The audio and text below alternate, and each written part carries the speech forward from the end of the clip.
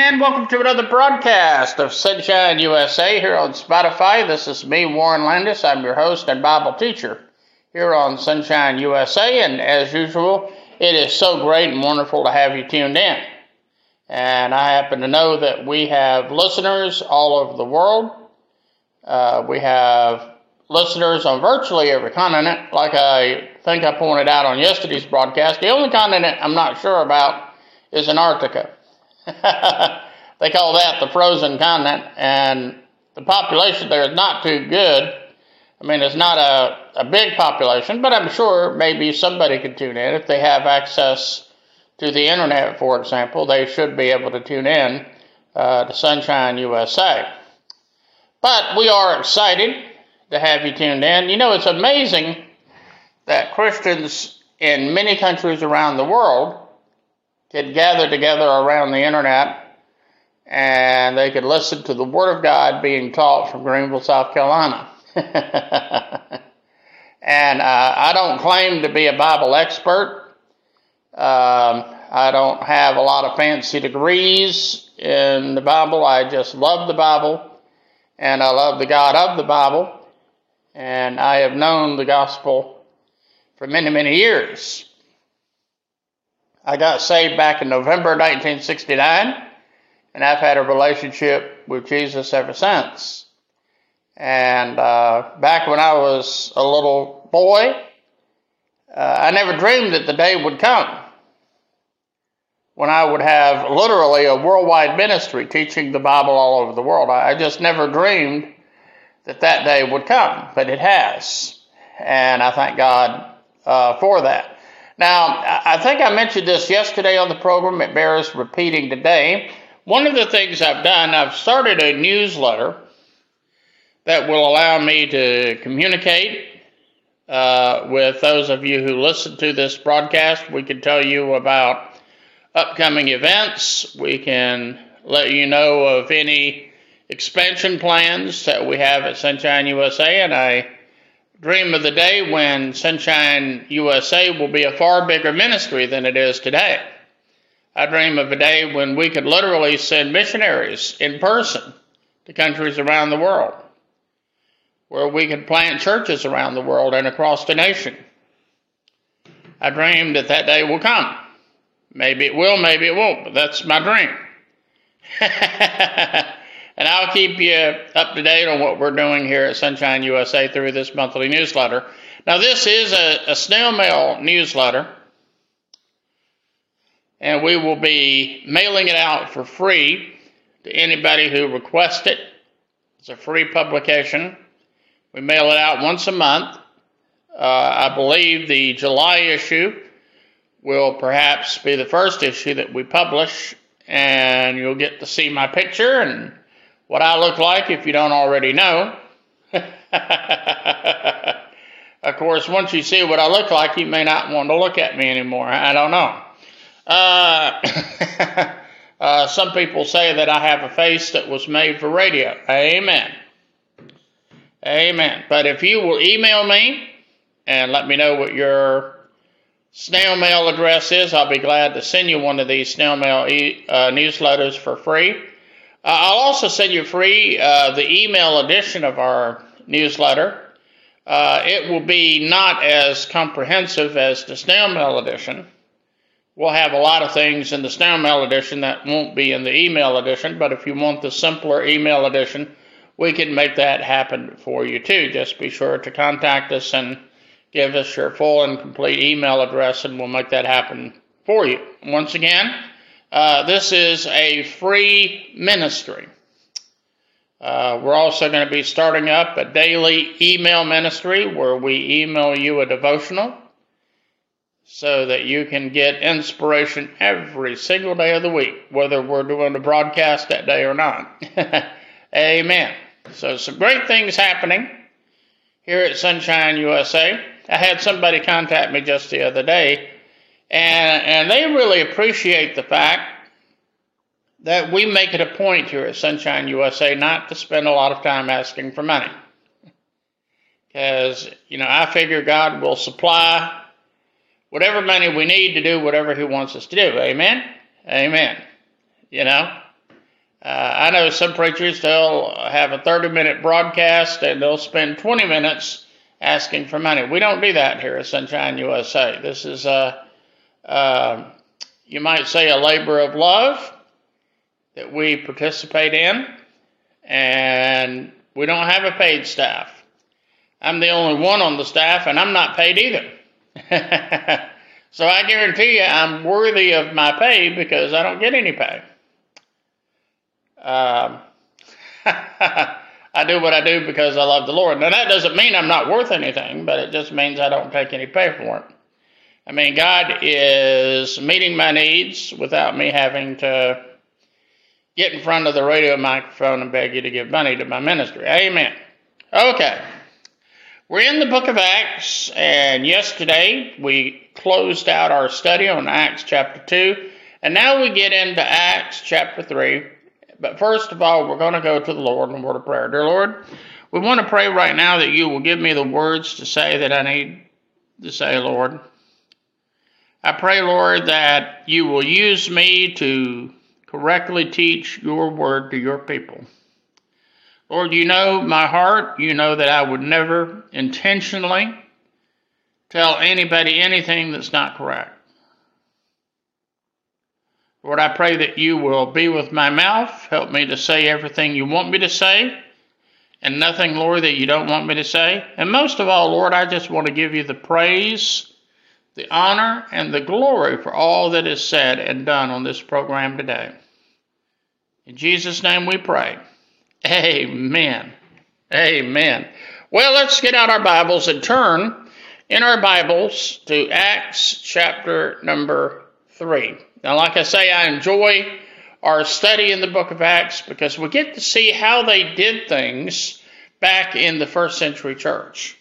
And it serves as a very good example for us today. We will notice as we go through the book of Acts, we'll notice that these believers in the book of Acts, they had trials and tribulations and they had persecution.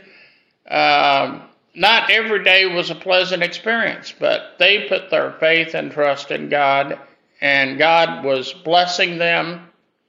We saw yesterday that literally thousands of people joined the church in just one day. Amen. When was the last time we saw that happen in this country? I'm not going to say it's never happened in this country, but I think it's been a while. You know, I can remember back in my early days, churches had revivals that would last literally for weeks. I myself have attended revivals that went on every night for 2 weeks, and you don't see much of that anymore. Some churches go years at a time now without a single revival. I don't know how they do that. I mean, I really don't. I think every church needs to have revival services scheduled every year. I just believe that. Amen. Now, I want you to notice here in Acts chapter 1, verse 1, it says, Now Peter and John went up together into the temple at the hour of prayer, being the 9th hour. Being the 9th hour. Now this lets us know that Peter and John had a daily practice of going to the temple. Now, we saw yesterday that many believers were meeting in people's houses, and they met there daily. And we see that the Lord added daily people that should be saved. You know, and the contrast today is, of course, we struggle just to get Christians to come to church one day a week. I know a lot of churches, Sunday morning is the only service of the week they have. And even then, not everybody comes. And many preachers tell me they don't schedule revivals anymore because they feel that nobody comes. Well, I beg to differ with them. I think people would come if you simply made it available. If you had services at your church every night of the week, I guarantee there are some that would come. Now, you may not have as big a crowd during the week as you do on Sunday morning, but there's still a lot of people that would come. And by the way, let me say this. Maybe I'm chasing a rabbit here, and maybe I'm not. But let me say this. I don't think Sunday morning is enough. I'm all in favor of the Sunday night service, and here's why. There's a lot of people who, because of their work schedule, they have to work on Sunday morning. They can't come to church on Sunday morning. Why not have a service on Sunday night that they can come to?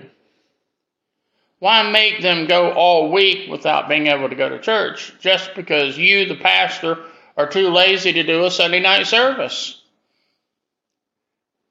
You know? I mean, after all, preaching is what God called you to do. Why aren't you doing it? Amen. Now, I say that out of love now. I mean, I love all the men of God that pastor congregations of this country. But I think you ought to have both a Sunday night service as well as a Sunday morning service. Amen. Just saying. But anyway, Peter and John had the daily practice of going to the temple. Now, we pointed out yesterday that many believers in the first century, they met in different people's homes. Most churches back then, they didn't have the kind of a budget that allowed them to build these big, fancy, elaborate buildings that many churches have today. They simply met in people's homes.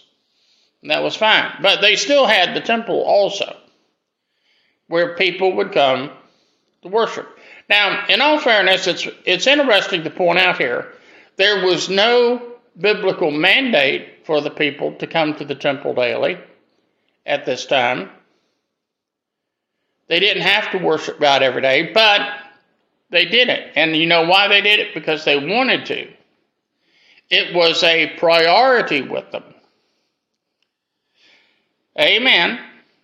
They had the custom, the tradition of worshiping God every day. Now, you know, it's interesting, and once again, maybe I'm chasing a rabbit here. But it's interesting to notice how many things we do out of tradition, you know, as opposed to what does the Scripture mandate. I remember when I was a young seminary student, and I was serving a church in the Franklin, Louisiana area. And they had their midweek service on, I think it was Thursday night instead of Wednesday night. Now, the reason for that was because at one time, the pastor of the First Baptist Church of Franklin also served as pastor of the church where I was interim pastor.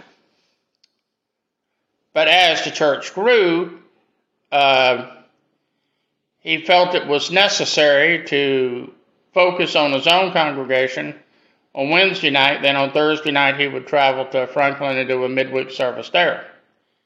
And I remember talking to one of my professors, you know, is this kosher? I mean, is this something we can do? Can we have a midweek service on Thursday night instead of Wednesday night? And he said, oh, yeah, you know, it's just a tradition. You know, we meet out of tradition on Wednesday night. Those churches that still have Wednesday night services, there's not a biblical mandate that says thou shalt go to church Sunday morning, Sunday night, Wednesday night. But we do it ideally because we want to. And of course, you have to get your priorities in order. People who tell me that they can't go to church because they just don't have time, what they're saying is there's too many things on my schedule that I would rather be doing than go to church. You need to look at your schedule, decide what's most important, and then make time for what you know is important, and that is going to church. Amen. Okay, now, let's read on. We get to verse number 2. Who, seeing Peter and John about to go into the temple, asked for alms.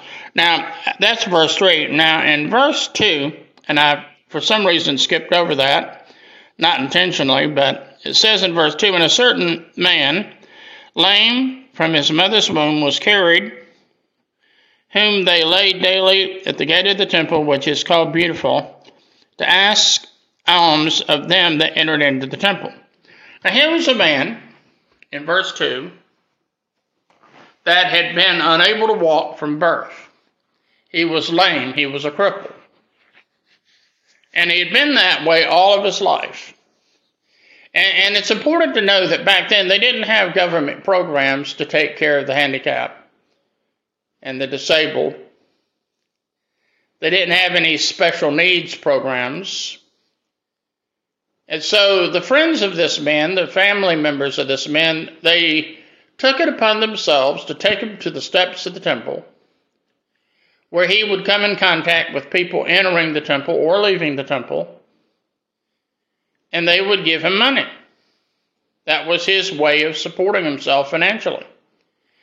Now, by the way, I pointed out, I believe on yesterday's program, and if you didn't listen to yesterday's program yet, I hope that you'll take the time to do so. But as I pointed out yesterday, it is the obligation of the church to be involved in social ministry. If the church did what it was supposed to do in terms of social ministry, the government wouldn't have to take care of the poor. The church would do it. And to be honest with you, that is the direct will of God right there. Now, I thank God that we have these government programs today because, unfortunately, people cannot depend on the church to really care about the poor. So thank God we have these government programs. But they didn't have that then. And so the friends and family of this lame man, they would take him to the temple. And people would give unto him alms. Now, I wonder what our reaction would be that today. You know, a lot of people, you know, they're going down the highway and they see a young man holding up a sign, "We'll work for food." What is your reaction when you see somebody like that? Most of you would probably say, well, my reaction is that lazy bum ought to get off his butt and go out and get a job. And some of you would say, amen. But you know, you don't know the circumstances of that man and his life. You don't know any health problems that he has, any disabilities that he has. Maybe he's not able to go out and work. We don't know, and we don't care. Unfortunately, that's the way people feel today. But back then, they knew this man was lame. He was lame from birth. And they knew there was no way he could go out and get a job. You couldn't tell this man, why don't you get off your butt and go to work? He couldn't go to work if he wanted to go to work. He was totally dependent on people doing what he knew the Lord wanted them to do, and that was help take care of him. Amen. Okay, now, who seeing Peter and John about to go into the temple asked of alms, and Peter, fastening his eyes upon him with John, said, "Look on us." And he gave heed unto them, expecting to receive something of them. In other words, this man, he looks at Peter and John. They were probably pretty well dressed. He could tell by the way Peter and John were dressed that, you know, they were probably men of means. Amen. So he looks intently at them, obviously expecting them to give him some money. And he probably thought, you know what, I think these guys could not only give me money, but you know what, they could give me more than the average person gives me. But what happened here? It said in verse 6, then Peter said, "Silver and gold have I none, but such as I have I give unto thee. In the name of Jesus Christ of Nazareth, rise up and walk." And he took him by the hand, by the right hand, and lifted him up, and immediately his feet and ankle bones received strength. And he, leaping up, said and walked and entered with them into the temple, walking and leaping and praising God.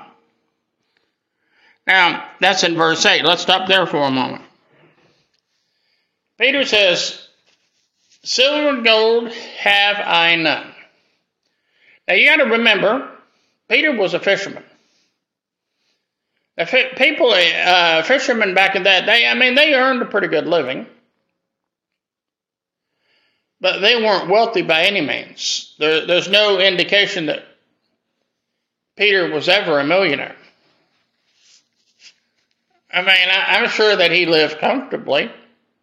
We know that he had a home, and so I'm sure that he lived comfortably, but he didn't have a lot of cash laying around. So he told this layman, look, I can't give you money here, but I could give you something better.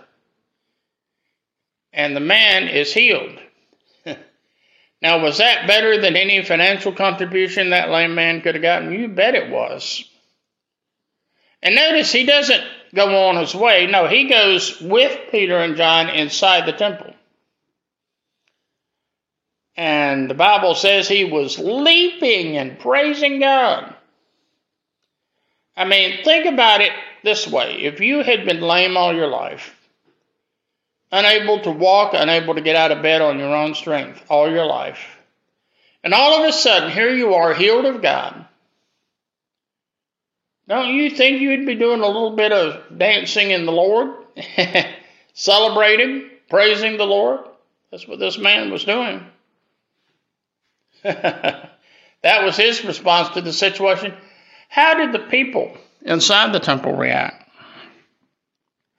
Okay, it says here in verse 9, and all the people saw him walking and praising God. And they knew that it was he that sat for alms in the beautiful gate of the temple. And they were filled with wonder and amazement at that which had happened to him. That's in verse 10. These people knew this man. Many of these people knew that for years and even decades, this man had a daily practice of sitting there at the temple gate. Now, some Bible scholars tell us that this man was around the age of 40, and that's a reasonable guess. So a lot of these people inside the temple, they had, for decades, known this man to be lame and sitting there on the steps of the temple. Now, I'm sure that back then they had the same issues that we have today. I'm sure there's a lot of people that pretended to be lame or they pretended to be blind, but they really weren't. They were just trying to soak the people for money. But if this man had been a fake, over 40 years, people would have found out about it. But they knew this man was the real deal. He was genuinely lame. He was genuinely handicapped. But now there was no doubt in their minds that this man was genuinely healed. Genuinely healed of God. Amen. And so we thank God for that. Let's see what happens next here. In verse 11, and as the lame man which was healed held Peter and John, all the people ran together unto them in the porch which is called Solomon's porch, greatly wondering. How did this happen? How was it that Peter and John were able to do this? What kind of miracle working power did they have? Now this, of course, leads Peter to begin preaching a second sermon.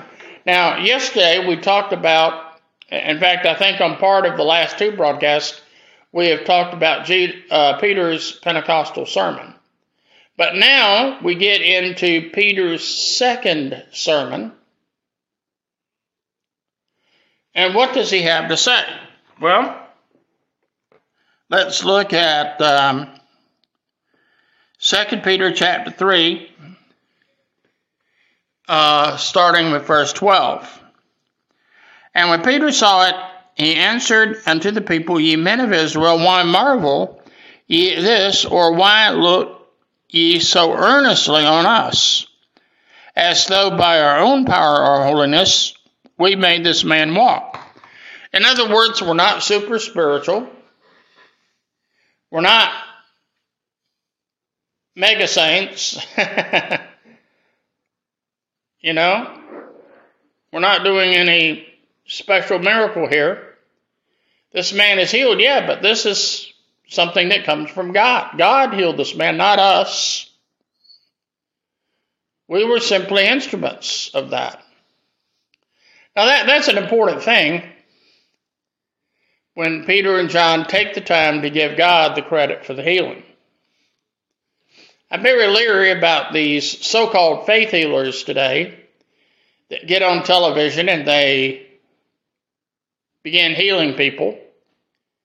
Some investigative reporters have found that some of these people are not even sick or they're not even disabled, they're fakes. And these faith healers, they put on these services thinking that people will be so excited about the healing that they'll give a lot of money to the ministry. And unfortunately, many of these TV preachers will really hit the senior citizens hard. And I have known more than one senior citizen who gave money to a TV or radio preacher, money they could not afford to give. I mean, I heard about this one housewife. She was a single mom, didn't have a lot of money, was unemployed at the time, but she actually made a $1,000 contribution to a TV ministry. And this is money she needed to pay the rent that month. And when she didn't have the money to pay the rent because she gave it to some ministry, you know what? The landlord evicted her. And she became homeless, sleeping in the Walmart parking lot. You know? And, some TV or radio preacher that would do that to our senior citizens, I tell you, it's not going to be good one of these days when they stand before God and they have to give an account of their ministry. Amen. Okay, now,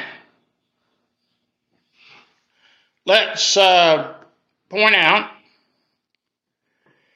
that Peter goes on to say about how the people treated Jesus, how they insisted that he be crucified on the cross. And that in spite of the fact that Pilate said, for example, I find no fault in him.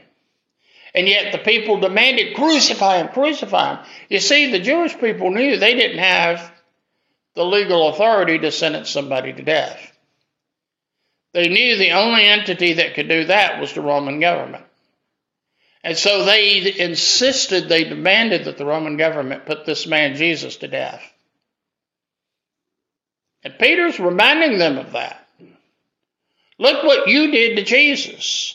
Look at what you did to the Messiah. Amen. Ooh-wee.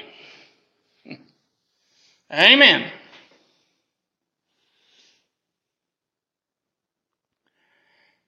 But some of the people had the right attitude. They asked Peter and John, what must we do? How must we react to this situation? And they say, repent ye therefore, and be ye converted, that your sins may be blotted out when the times of refreshing shall come from the presence of the Lord. In other words, they're saying repent. That's what you need to do. Now, when we talk about repentance is a changing of the mind. When a person genuinely gets saved and comes to know Jesus Christ as Savior and Lord, they are a new creature. They are a new creature. They are not the same person they were before. I'm very leery about a man that says he's born again, about a man that says he's a Christian, but you look at his life and you see no difference in his life before his so-called conversion and afterward. You look at his life and you see that this man lives basically like anybody and everybody else did back in those days. Amen.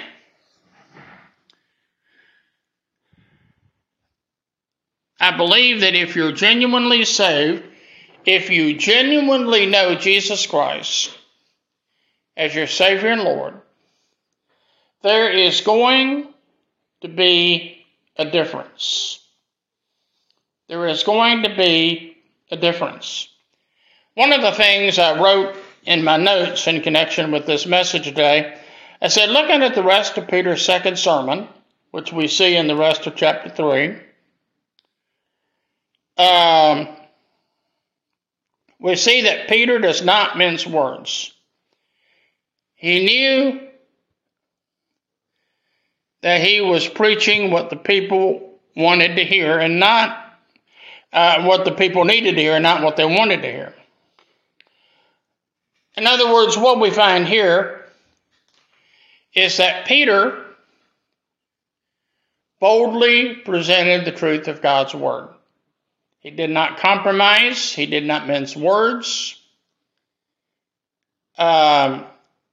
He said things that I'm pretty sure were very difficult for him to say, but he knew it needed to be said.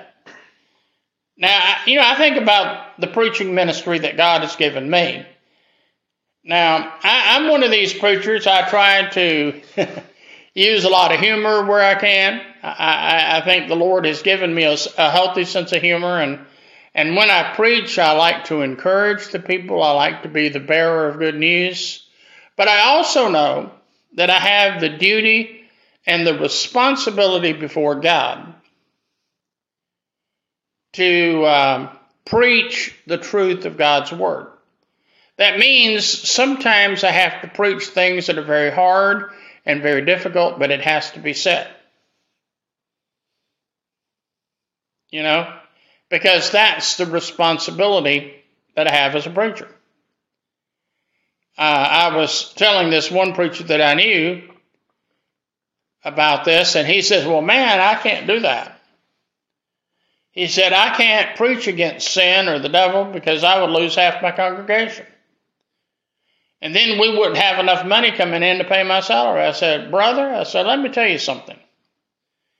If you preach what God tells you to preach, God's going to take care of you. But you can't be a wimp in the pulpit. You have to tell the people what they need to hear. Not always what they want to hear now, but you tell the people what they need to hear. Amen? Amen. You tell the people what they need to hear. And when you tell the people what they need to hear, God will honor that. Amen. And that basically brings us an end to our presentation today on Acts chapter 3.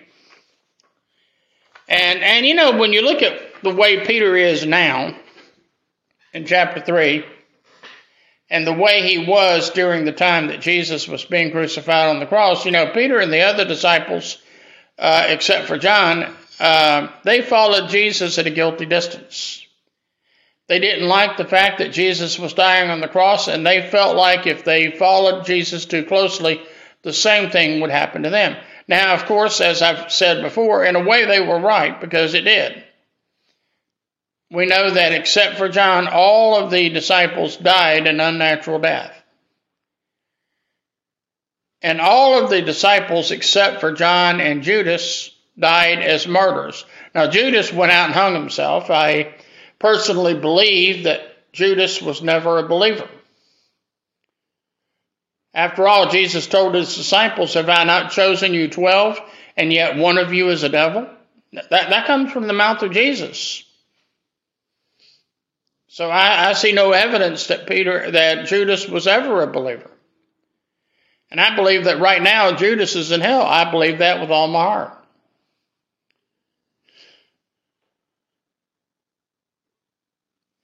But we find That John, on the other hand, was different. John lived to be a ripe old age. He was the only disciple that did not die a martyr's death. But now that doesn't mean they didn't try to kill him. At one point they tried to boil him in oil. That was enough to kill most people, but not John. And then when that didn't work, they exiled him to Patmos. Now, back in those days, when prisoners were sentenced to Patmos, it was paramount to a death sentence. There was no staff on the prison island of Patmos. There were no cooks. There were no guards. There were no medical people. Nothing. You were on your own. Many prisoners on Patmos, they died of starvation, or they died of different sicknesses or illnesses because there was no medical staff there. It was not anything like the modern prisons we have today. Many of those that were exiled on Patmos ended up dying on Patmos. But God allowed John to see the day that he was delivered from the Isle of Patmos. Tradition tells us that he went on to Ephesus, where in all likelihood he became senior pastor there for a while at the church of Ephesus. And so we take that note about John. Like I say, all the other disciples, they died at a much earlier age as martyrs for the Lord. And it's sad but true. Many people today are still being killed because of their faith in God. I mean, I live here in Greenville, South Carolina. I'm a citizen of the United States. I thank God for the fact that we still have the liberty to worship the Lord. I fear that the day is coming when we're going to lose a lot of that liberty here in this country. We've already lost some of it. The day may come when you have to face the prospect of losing everything you have because of the gospel. Or you face the prospect of being thrown into jail or prison because of your stand for the Lord. I don't think that day is too far away. Of course, now before that day gets here, I suspect that by then the Lord will have called me home. I have no idea how much longer the Lord's going to let me live. There's that part of me that wants to live for many more years so I can continue preaching the gospel and reaching people for the Lord and turning people's lives around in that way. But then the older I get, the more I say, Lord, I look forward to that day when I move into my heavenly mansion and I'm reunited with family and friends. I can hardly wait, folks. And I hope if you haven't given your heart and life to the Lord, I hope that you will do so before it's eternally and everlastingly too late. Because I guarantee you, folks, God's not going to give you forever. One of these days, you keep putting God off, and one of these days, you're going to wake up in hell.